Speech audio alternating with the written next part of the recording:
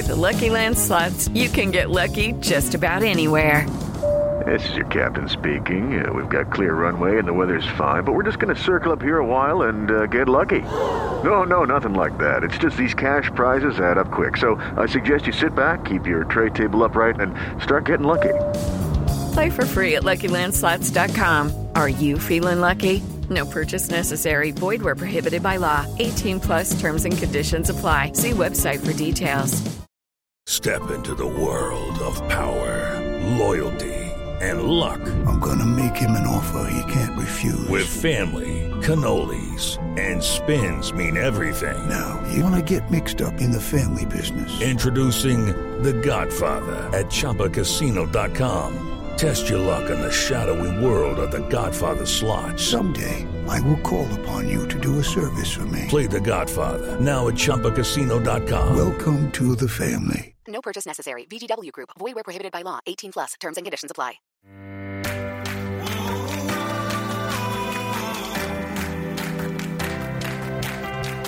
Hey everybody, welcome to a new episode of the Big Ticket Variety and iHeart's movie podcast. I'm your host, Mark Malkin. Today I've got Margot Robbie. The Aussie actress is getting tons of Oscar buzz for her work in Bombshell, director Jay Roach's real-life drama about the demise of Fox News boss Roger Ailes after he was accused of sexual harassment and misconduct. Margot stopped by Variety to talk about her role as an ultra-conservative producer and aspiring newscaster at Fox News. She also teases what's to come in the Suicide Squad sequel and our Harley Quinn movie's Birds of Prey. I'll have that and a whole lot more from Margot Robbie after the break. Stick around. If you're like me and spend hours on Instagram scrolling past all the over-filtered, perfect highlight reels of other women and just wish you had someone to commiserate with about your nightly shame spirals, I have great news for you. I'm Jade Iovine, and I'm the host of Tell Me About It, the weekly podcast that's here to remind you that the women we constantly compare ourselves to, yes, even that one, also have lives that are far from perfect. Whether it's admitting all the times you've texted your ex, navigating the world of fertility treatments, or feeling like the only one in the room with depression, nothing quite compares to the relief you feel when another woman admits they've stood exactly where you are and lived to tell the tale. So cancel that Zoom happy hour. You know you didn't want to go anyway. And come hang with me as I talk to women I respect about all the insecurities, mistakes, and the heartbreaks that they don't normally post about on Instagram. Join me for Heart to Hearts with tech CMO Bozoma St. John, environmentalist and influencer Steph Shep, actress Jamie Lynn Siegler, and many more. Listen to Tell Me About It with Jade Iovine on the iHeartRadio app, Apple Podcasts, or wherever you get your podcasts.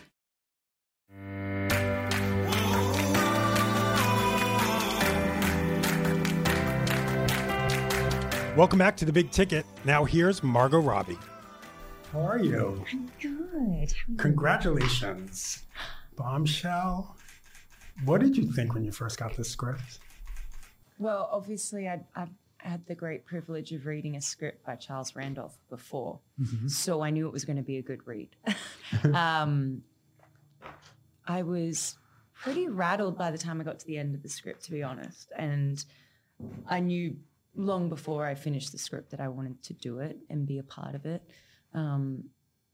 just because I thought it was important to tell and be a part of and support in any way that I can. I hadn't for once thought of the character first. I thought of kind of the content and the messaging before kind of aligning myself with the character. That came next, was starting to understand Kayla. And obviously, Charlize has Megan to look at. Nicole has Gretchen.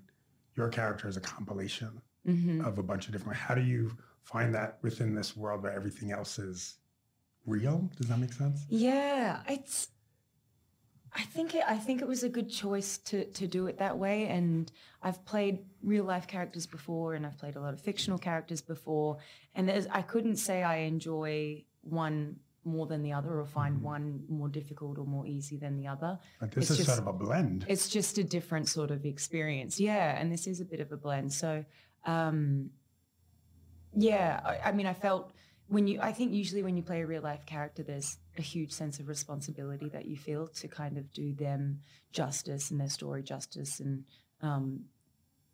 then you also maybe at sometimes feel like you can't create a character or do something, and that can be the line you kind of walk when you play a real life character. So to play a fictional character, which I do find extremely liberating, but I still in this case felt a big sense of responsibility knowing that she represented a lot of stories. So it was a little daunting for sure, but to be honest, every character I've ever played I've found daunting, otherwise I probably wouldn't ever dive in and do it. And it took me a minute to kind of understand her core values and where she was coming from. It wasn't so much understanding the experience she went through that took me a minute. That you know, there was a huge amount of research already done by the filmmakers there, and honestly, just being a woman and talking to other women throughout my whole life, that wasn't such a foreign sort of idea. But understanding her upbringing and her point of view on politics and the world, that really took me a minute. So how did you come to understand it, appreciate it? Yeah, I did. I actually started you can find a lot online, obviously. A lot of research I find online, but Twitter was extremely helpful. I would follow these young conservative girls who were very vocal with their beliefs and their political points of view. And that was fascinating because, you know, they're my age. You know, we have, in some ways, we'd have a lot of in common. And then in other ways, I was like, we are living on totally different planets. And so that was interesting just to get a handle on the idea of, you know, her belief system and her kind of political point of view. That was a great tool, Twitter. And what did you think after because I've done that where for some reason I'll just go down a very conservative rabbit hole on Twitter. And like you said, like I'm like, am I crazy? Like, I don't, and they probably would look at, you know, liberal Twitter and be like, they're living on another planet. But it's literally, like you say, like, it's literally two completely different realities. Totally. But I think what became apparent to me was, like you said, some liberal voices seemed absolutely outlandish to me as well. And what became apparent to me is that we've all been pushed so far to one end of the spectrum or the other. And it was actually really helpful to listen to a lot of talks and panels by Republicans who everything they were saying made total sense to me. And that was my way in. I was like, no, I can latch onto this conversation because it's not geared at being a clickable, salacious headline. They're not saying something that they can put on their Twitter that can be and I feel like really the culture has kind of perpetuated these extreme ideas because if it can't be if it's not, you know, so if it's not so extreme, it's not going to be retweeted. And so I feel like people are kind of, you know, pushing everything to one end or the other. And I think there was a time where it wasn't so polarizing. That sort of thing was interesting, but also a great source of research was Charles himself, the writer, grew up in a very conservative family. You know, a lot of the stuff that Kayla says, you know, Fox News, Fox is how we do church, and my family had the Fox logo burnt into the TV. That's Charles's childhood. He's like, we went through 3 TVs because it had the Fox logo burnt into the corner of it. So there was a lot I could kind of understand just from, and Jay too, funnily enough. But there was a lot in that went into understanding Kayla. But you know, she was ambitious, she was trusting, she was hopeful. There's a lot of things I can relate to in that regard. Do you think the motivation, I don't know if that's the right word, but what happened between Kayla and Roger Ailes in the movie, is that part of her ambition? Is that part of her trust? I think it's both. I think she had this innate trust in the institution of Fox News. It's something she grew up with. And I think, she had complete trust for that system and that workplace, and that put her in harm's way ultimately, sadly in this case. But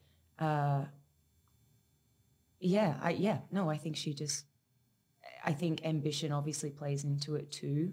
And I did like that. I think when I initially read Kayla, she was a little more naive. And it was something I had a conversation with Charles and Jay with straight off the bat. I was like, first of all, I'm not that good at playing naive. Like, I can't. And I also think she should be a little savvy. I think she should kind of know how to get ahead and want to further her career. Because if she just fell into this situation, I think it would be too easy to say, oh, well, this is terrible, what's happened, and she had no part in it. But I think what makes it more of a conflict for her is that she wanted to meet Roger Ailes. She wanted to go to his office and have a conversation about her career. She absolutely didn't want what happened to happen and had no idea that was going to happen, but she was trying to get in that room for sure. And I think that made the situation even more difficult for her to understand afterwards. And I think it would have been confusing. I think she would have blamed herself for part of that. And that takes the recovery, her recovery a lot longer to kind of deal with. There is a scene in the movie that's, quite pivotal in the storytelling between you and Kayla and Roger Ailes. It just, in this weird way, you're on the edge of your seat with it. The way the camera just holds at certain points, and there's no breath. Yeah. And you're just holding your breath, and you want to scream at the screen, like, don't, because it's Monday Morning Quarterback and we know what's happening. Yeah. But then John Lithgow playing Roger Ailes. Yeah. I mean, his transformation. It's unbelievable. I keep saying what I think he played so well is that he was so pathetic. He was so pathetic. How hard is it to film a scene like that? And opposite John Lithgow looking like Roger Ailes. It was, that scene I loved. As soon as I read it in the script, I thought, I was so happy that they made that choice to make the audience sit in the room with Kayla for as long as they do. I thought that was incredibly important, and kind of the point of even having Kayla in this story is that, no, you're going to experience this with her, and we're not going to let you off the hook, and we're not going to let you get distracted by the scene that comes after this. You're going to stay in the scene for minutes with them in that room. And you're right, you kind of take a breath. At the same time, the reality of shooting that scene, it's a strange scene to shoot for sure, but I couldn't hope for better people to do it with. John is the loveliest human being in the world. Like, he really, really is. And we were both equally disturbed by the scene and by what, is happening in the scene. And Jay was right there. He was in the room with us, and very few other crew members were. And I think the most potent thing about that scene is that it goes on for as long as it does. But yeah, he totally transforms. John just, you can't believe it. Especially, there was another scene too where he yells at Nicole's character, Gretchen Carlson. And that was our first day of shooting.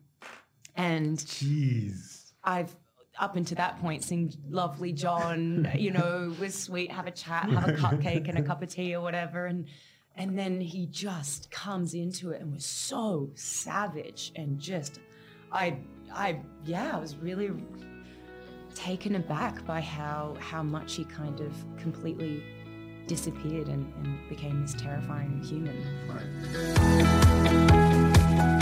Right now, we're going to take a short break, but make sure to stick around because Margot teases the Suicide Squad sequel and more of her work as Harley Quinn in Birds of Prey. Hey, y'all, what's up? It's Jess Hilarious, and I'm just making sure y'all know that I got a podcast called Carefully Reckless on the Black Effect Network. I'm going to be telling y'all all my business and telling y'all other people's business, too. It ain't no limits to the things I talk about. Y'all know that if y'all know me. From baby mama drama to healthy relationships, from child support to stimulus checks. Look, when you take a step back and you realize that we all go through crazy stuff and we got stories to tell, those situations do not define you. But they do make for a real good conversation. In a world where clickbait and cancel culture can tell your story before you do, I'm creating an outlet to remind people that we still human, crazy, and we can all laugh about it. Don't stress over it. Bring your problems to me. I promise I won't judge you, but I might crack a joke or two. Don't be scared. It'll be respectful and messy at the same time. Just make sure you tune in. Listen to Carefully Reckless every Wednesday on the iHeartRadio app, Apple Podcasts, or wherever you get your podcasts.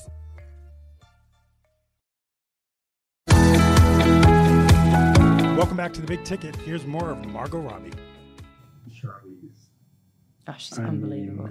Megyn Kelly has such a distinctive voice until you hear Charlize Absolutely. doing that voice. Yeah. I know. What was it like seeing her and hearing her for the first time as Megyn Kelly? Seeing her, didn't shock me nearly as much as the voice. The voice changed everything. Right. It's like she almost sat lower in her body with that voice. Yeah. It altered everything, and she just, you just lose her. Like John, you just lose her completely. Because there were the shots at the beginning of the movie. They show the real Roger Ailes, and then there's a cut to Megyn Kelly, and literally I'm just like, is that the real Megyn Kelly? Yeah. Or is that Charlize? Yes. No, it's insane. They did. Obviously, Kazu did incredible prosthetic work, but she changed. She voiced everything, physicality, just how she would deliver every line just was so characterized. I really saw her disappear, and she did. And she was producing at the same time, Right. you know? It's not like she didn't have one sole focus. She was, being pulled in a million different directions and just handled it like a boss. She's so impressive. So if you could sit down with Megyn Kelly, what would you ask her? I've watched quite a few interviews. What I would have asked Megyn Kelly is why did you say that thing about Santa? And why did you there'd be a lot of questions on what was the thought process behind that one. But then I did see this interview where she was like, look, I'm on air however many 40 hours live a week. I'm going to say stuff that I later regret. And I thought, yeah, you know what? Every time I do something live, I'm absolutely terrified. And you kind of sometimes speak before you think. This isn't me justifying anything she said, by the way, but it was an interesting thing to go, oh yeah, you know what? You really can find a way to understand everyone's scenario, which obviously Charlize has done a lot of. I think that was one of her biggest challenges, was just understanding the things her character, the real life person that her character did and said, even while we were shooting. You delivered. Megyn Kelly did and said a few things that I'm sure made Charlize, made it even harder for her to go into work that day. Because you are delivering this. The movie does deliver a message. It's telling, there's lessons to be had, but it's also from the perspective of women who worked at Fox News. Yeah. And people we know have a very big issue with Fox News and whatever they were, for lack of a better term, spewing on Fox News. So how does the audience sort of find that empathy, but at the same time, it's like, but you're Fox News. I know. Well, I mean, there might be a lot of big portion of the audience who do watch Fox News and appreciate everything that's being said. But I think it really goes beyond. I feel like, as with most great stories, that acts as the framework and the backdrop, and really you're watching humans do what humans do, and that's what fascinates me. But I think that's what truly fascinates audiences is. That human behavioral study that you get to do when you watch people react to a situation and you wonder what the hell they were thinking, or not react, or whatever it is. It ultimately poses much bigger questions, I think, than if we were focusing solely on politics. Right. Yeah. It goes beyond politics. Totally. Yeah. Totally. So Suicide Squad 2, Joel Kinnaman. Good segue. And on a lighter note. Joel Kinnaman was sitting in the seat that you're sitting in right now. Was he? Yes, 2 weeks ago. And he was telling me how much fun it is. He said it's a really funny script. Yeah, it is. And that's a big difference from Suicide Squad 1. What could you tell me? He's right. It's a really, I think people, wouldn't be surprised when hearing that James Gunn wrote it and is directing it. You're going to be laughing a lot. But no, it's going to be good is all I can say for now. It's going to be very, very good, I think. And you all went to go see The Joker together. We did. What did you think? I was absolutely blown away by Joaquin, obviously. I already considered him to be one of the greatest actors of our generation. So that didn't, I was kind of prepared to see some acting muscles getting flexed there and be like impressed by it. I knew that was coming. I also thought Todd made a beautiful film. It was confronting. Yeah. For sure. Would you want to see his Joker in the Suicide Squad? I think they exist in different universes. You know, I think the Joker film that's just come out exists in a very different universe than the Suicide Squad film or Birds of Prey or even the first Suicide Squad film or even Nolan's, version of Gotham. And I think that's kind of a cool thing that DC does. Everyone has their interpretation of Gotham. And at first, maybe I thought it was like a little incongruous to jump in and out of different versions, but now I really appreciate it because I like seeing every filmmaker's different interpretation of the characters and of the world. So no, I don't think Joaquin's Joker would make sense in that universe of James Gunn's version of the world. Birds of Prey, Suicide Squad. How is Harley different? She's from the first Suicide Squad. Or just how did you approach Harley in a different way for Birds of Prey? No, she's still the same character, but she's evolved. She obviously has a lot more screen time in Birds of Prey than she did in the first Suicide Squad film. So you're going to spend more time with her. But also the story in Birds of Prey is told from her point of view. So you have an insight into Harley's world in a way that you didn't in the first Suicide Squad film, nor that you'll have in the next Suicide Squad film. So it's a little bonkers. I mean, it reflects her personality. It's heightened, it's poppy, it's fun, it's violent, it's crazy, it's absurd, it's kooky, it's hilarious, it's a little heartbreaking. It's I think all the elements that make Harley who she is, you feel in different ways of the filmmaking approach in Birds of Prey. How long do you want to play Harley for? Forever. as long as the fans will allow me to, really. It's in my mind, it's kind of up to them. It's if I know I have so much more to give as Harley. She's such a good character, and there's so much of her that we still haven't even explored. Even after doing Birds of Prey, there's still so much to be explored there. So I'd love to keep exploring that. But ultimately, the day the fans say, no, we're done with you, Margot, I'll happily step aside. And then Barbie, what's going on? When's it going to happen? It's very early stages of development right now, so not so much to report on that one, but very excited at the prospect. How do you bring a doll to life? You'll have to wait and see. Don't know. Honestly, I don't know yet. We'll figure it out. Did you play with Barbies when you were a kid? Yeah, of course. Yeah. I mean, I feel like everyone kind of has that. They have some sort of... That's what excited me about the project. Everyone has a Barbie memory. Even if someone's childhood memory was stealing their sister's Barbie and chopping all her hair off and burying her in the backyard. Is that what you did? That wasn't what I did, but I know there's some brothers out there who definitely, but I feel like she was present for everyone's childhood in one way or another, which makes it such an interesting and fun sort of thing to get Greta to play and with. Noah. Yeah, clever people. Gosh, they're busy right now. Little Women in Marriage Stories. Right, I was like, can we call it Little Barbie? Little Barbie Story? I'll pitch that to you. Awesome, Margaret. Thank you so much. That's it for this episode of The Big Ticket, but come back tomorrow because I've got another episode. I sat down with Sterling K. Brown to talk Waves, This Is Us, Frozen 2, and a whole lot more. Thanks for listening to The Big Ticket. I'm your host, Mark Malkin. Don't forget to follow me on Twitter and Instagram at Mark Malkin. See you tomorrow.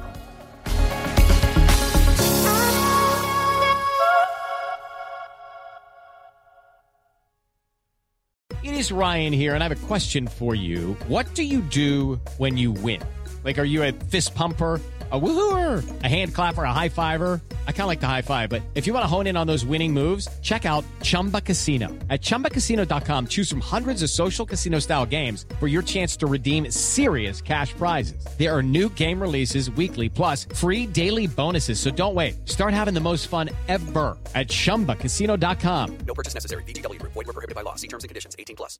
Hello, it is Ryan, and I was on a flight the other day playing one of my favorite social spin slot games on ChumbaCasino.com. I looked over at the person sitting next to me, and you know what they were doing? They were also playing Chumba Casino. Coincidence? I think not. Everybody's loving having fun with it. Chumba Casino is home to hundreds of casino-style games that you can play for free anytime, anywhere, even at 30,000 feet. So sign up now at ChumbaCasino.com to claim your free welcome bonus. That's ChumbaCasino.com and live the Chumba life. No purchase necessary. VGW. Void where prohibited by law. See terms and conditions. 18+.